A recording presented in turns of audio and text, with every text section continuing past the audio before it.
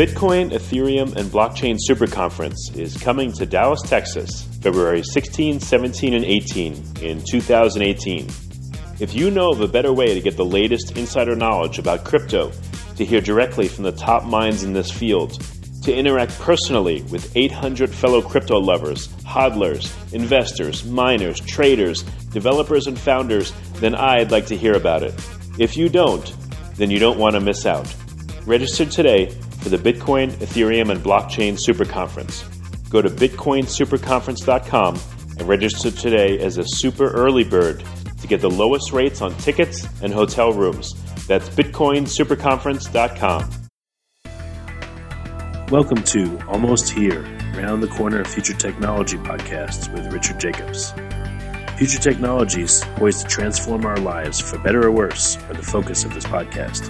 Almost here means these technologies are now here and starting to be used, or just around the corner, from Bitcoin to artificial intelligence, 3D printing, blockchain, virtual reality, and more. Hi, this is Richard Jacobs with Future Tech Podcast. My guest today is Douglas Pike, one of the co-creators and lead developers of the open source project known as Veracoin. Doug, how you doing? Good. How's it going? Good. Thanks for coming. Yeah. So tell listeners, tell me about Veracoin project. Why did you guys conceive of it, and what's the goal? Okay. So in 2014, we created Veracoin. Me and my friend, we forked at the time another proof of stake currencies open source software, and created our own inflation mechanism that better incentivizes people to hold their coins and earn interest because it's a proof of stake currency. And basically, we designed the system to be proof of stake is basically still a new proof model, like Bitcoin and many other coins. Most other cryptocurrencies are using the already very well tested proof of work mining model. We're using proof of stake for Veracoin. And so we basically rebuilt the protocol, the way that it calculates your probability to earn interest and thus be part of the decentralized consensus that's approving transactions. And we modified the reward scheme to better incentivize this behavior. We wanted to basically take the proof of stake model that existed, improve upon it, and build the foundation for a currency that was decentralized, but also basically costless. So the justification being, as evidenced now amid like Bitcoin, the Bitcoin scaling debate, let's say, Bitcoin transactions. I think yesterday I saw Bitcoin transactions were averaging around $1 each. And, that's kind of expensive if you compare it to the banking system. And there's many reasons for that, but long story short, if the consensus system doesn't cost anybody anything, then there's no reason to ever have any fees associated with the transactions, or just nominal fees to prevent spamming of the blockchain, essentially, which is what Veracoin has. So we basically tackled proof of stake to try and build a currency that would cost less than using, say, credit cards or the banking system. All right. So the goal of Veracoin is to be a currency, a global currency, possibly. Yes. Okay.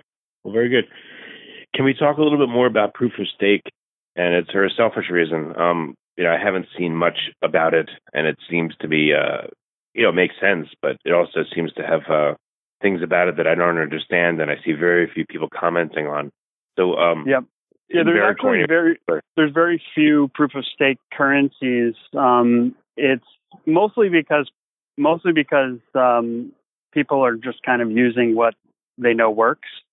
Proof of stake came around a few years after Bitcoin, was kind of invented on the Bitcoin Talk forum at the time.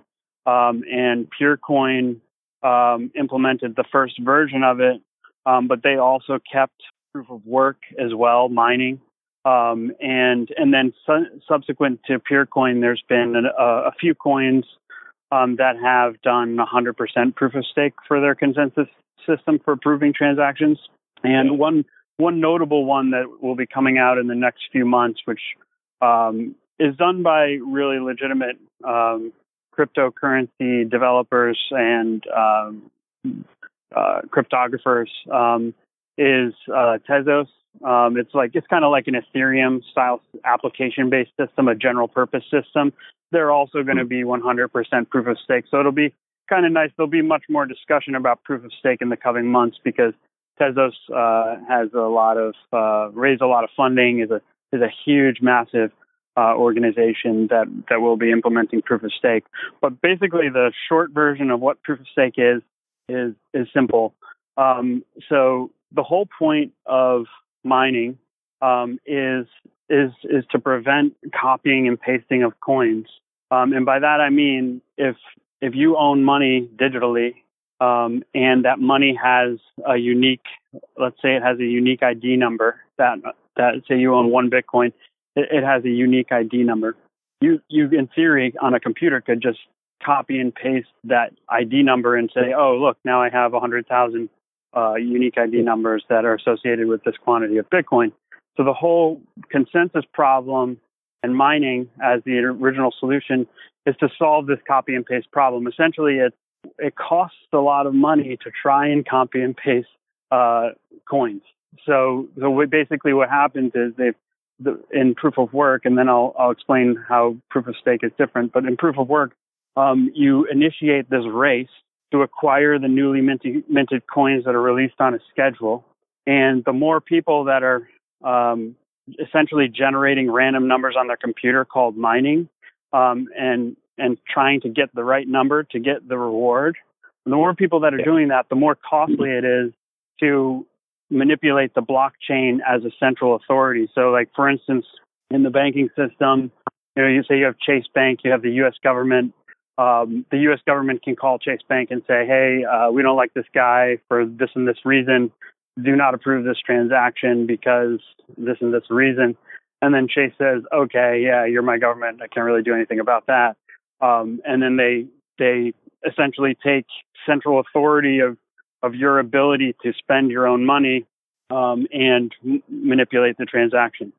So this is a way where you do not need a central authority to prevent a single entity from manipulating the transaction database vis-a-vis in the digital world, say copy and pasting coins, essentially. So whoever about it, in proof of stake, the amount needed to stake seems to be really important, and in some tokens they have nodes and all that. So what I've noticed is like if a coin starts out really cheap, that enables some people to get millions of it, and it seems to favor them if the price of the coin goes way up. Let's say like Dash, right? Right. Dash at one point was, let's say, $10 or even less, $1. And some people had, 100 masternodes. I know one guy that has like 100 masternodes. Now Dash is $200, $300, $400. You can't even stake on it, So what's going to happen with Veracoin? Like, how much is needed to stake, and will the amount adjust? And do you have nodes, masternodes? Like, what's your whole procedure there? Yeah, so Dash's system is not proof of stake, though. The masternodes are kind of similar to it in that they earn revenue based on their share of coins and what kind of transactions they process and so forth. But yeah, basically, proof of stake is a competition for earning interest instead of a mining reward, and it's proportional to the number of coins that you're holding. So basically what it means is it's relative to the amount that everyone else has. So say there's 10 people that are staking their coins and they each have 1,000 coins, and you also are one of the 10, you have a 10% chance of getting a block with 1,000 coins.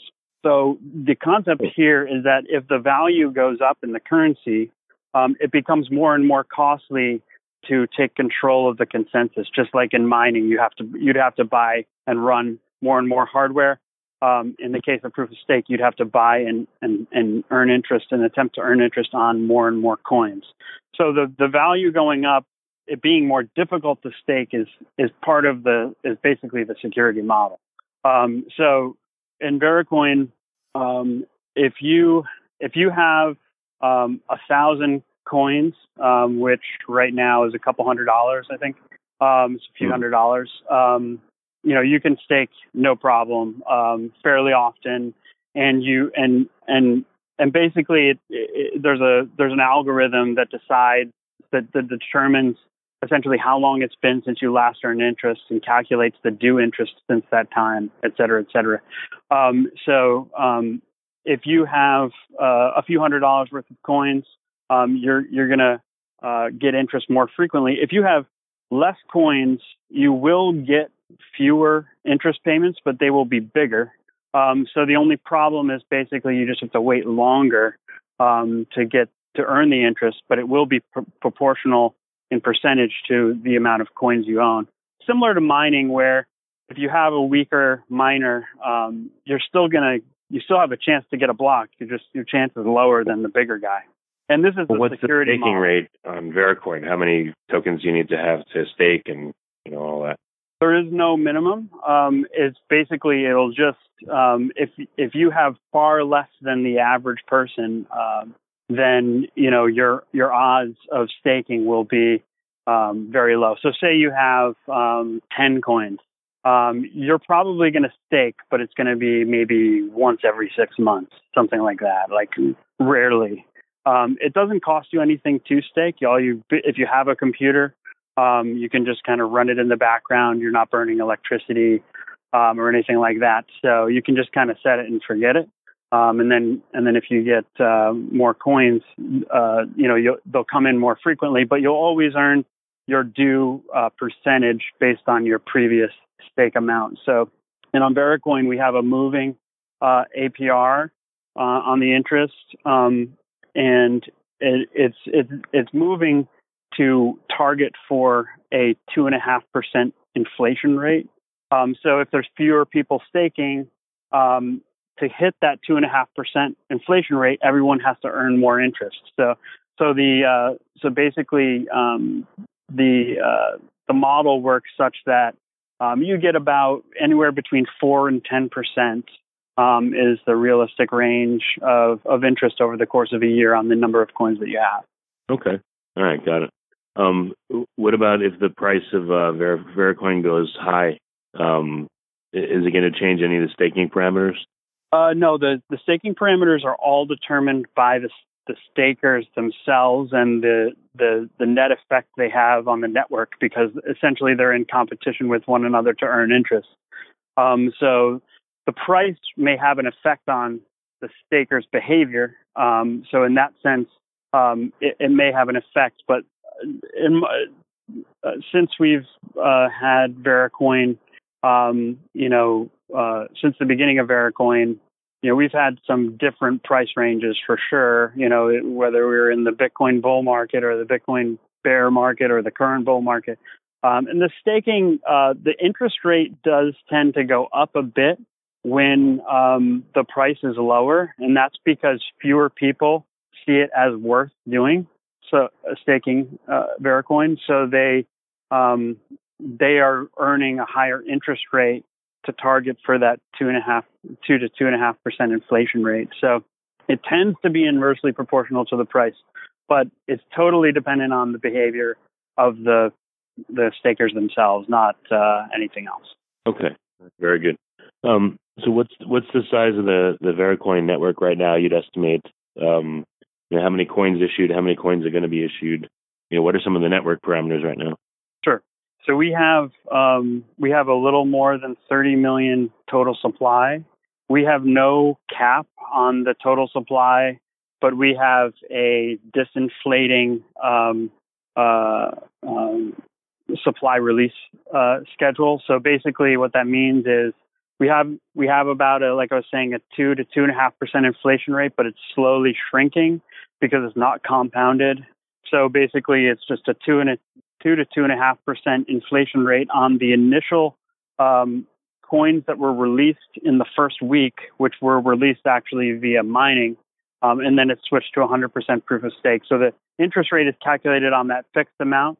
So then the 2 to 2.5% is actually slowly shrinking relative to the total supply. So it's disinflating. It's getting smaller and smaller very slowly, but no hard cap on the total number of coins. But in reality, in 100-something years, we won't be over 35 million coins, So we're basically going to be hanging around the low 30 millions for our lifetime, essentially. And then we have, it's tricky at any given time to know exactly how many nodes are on the network without setting up a bunch of nodes and essentially counting up all the connections that they have that are unique to each other. But as an example, we have a few thousand new wallets being downloaded every month or so, and we have about a maximum of say 30,000. If you estimate, that a certain number of addresses are in each wallet, we have maybe a maximum of around 35 active users. I would estimate, and then some fraction of them are staking, and that would be on the order of less than 1,000 users. I would say are staking probably. Okay, so you said you have about 35,000 users. You think? Yeah, I would say that's probably the upper limit. Active users, we've had, we've probably had orders of magnitude more people than that just came and left, but people who actually are still holding their coins and staking them once in a while, or on the forums, or downloading wallets, those kinds of things. Well, that's with anything, there's, right, it's the 80-20. There's always, out of, millions of Facebook users, only a small percentage are heavy users, and right. Out of millions of McDonald's eaters, same kind of behavior. It's no surprise at all. Yeah, we're doing pretty good on the community front, I would say. We have in our Slack, which actually we just opened up our chat. We just opened it up a few months ago, and we have over 1,500 people in there. And I don't know what fraction of them are active, but, it filled up pretty quick. So we have quite an active community. Yeah. How are you going to scale Vericoin? How do you see yourself getting mass adoption of it? What do you think will be the drivers of? This is basically, we have a scheme for scaling that is different than what anyone else is doing, and we call it the binary chain. And basically, what that just means is essentially two chains. So we also created a proof of work currency that's called Verium, and it's our reserve currency, and it's CPU only mining. Some of the top GPU mining code experts have tried to implement GPU mining on Verium over the last year or so, since its release, and have not been able to. You can mine Verium with a GPU, but it's far less profitable than a CPU, so no one does. And the reason that is because of the memory requirement to actually calculate the random number, which results in you winning the mining competition. It has a very large memory requirement, which we can increase if we need to prevent specialized hardware. If the Verium miners are in favor of that, we can move the protocol with sort of Moore's law. But at this point, in the near future, we're not looking at any GPUs or ASICs on Verium, meaning probably 3 to 5 years at least. And what we did with Verium and the binary chain, which is a combination of a proof of work chain and a proof of stake chain, is we are, I don't know how familiar you are with the scaling debate on Bitcoin, SegWit, and all these things. Well, yeah, I got one question before that. Yeah. You have this reserve currency. You said it's CPU mining only? CPU mining only. Yeah, that's the most profitable way to mine. So basically just a computer. Why did you force that? What would happen? I don't know. I need to think about this. Yep. Bitcoin, for instance, requires ASICs, and big rooms of these things. What would happen if somehow Bitcoin magically changed and forced it where only CPUs could mine? Would that democratize mining? Why'd you do that? Yeah, that's basically the concept. So Bitcoin originally was CPU mining, and essentially a market then existed for specialized hardware that were going to mine Bitcoin more efficiently, and it was technically possible, so it was done. It was profitable, so it was done.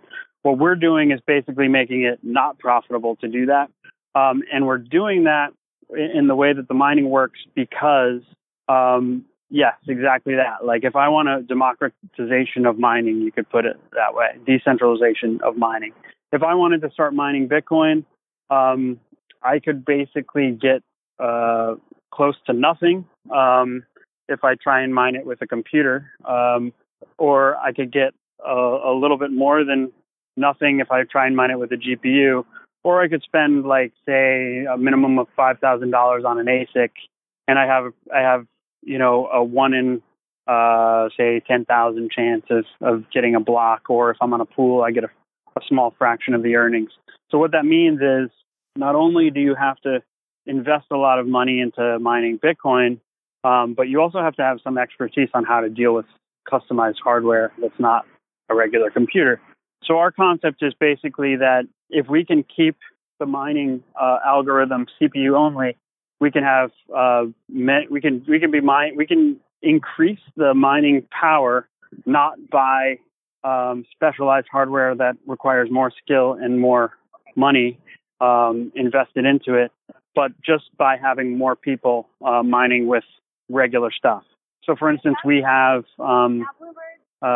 people with servers, we have people with desktops, we have people with single board computers like Raspberry Pi.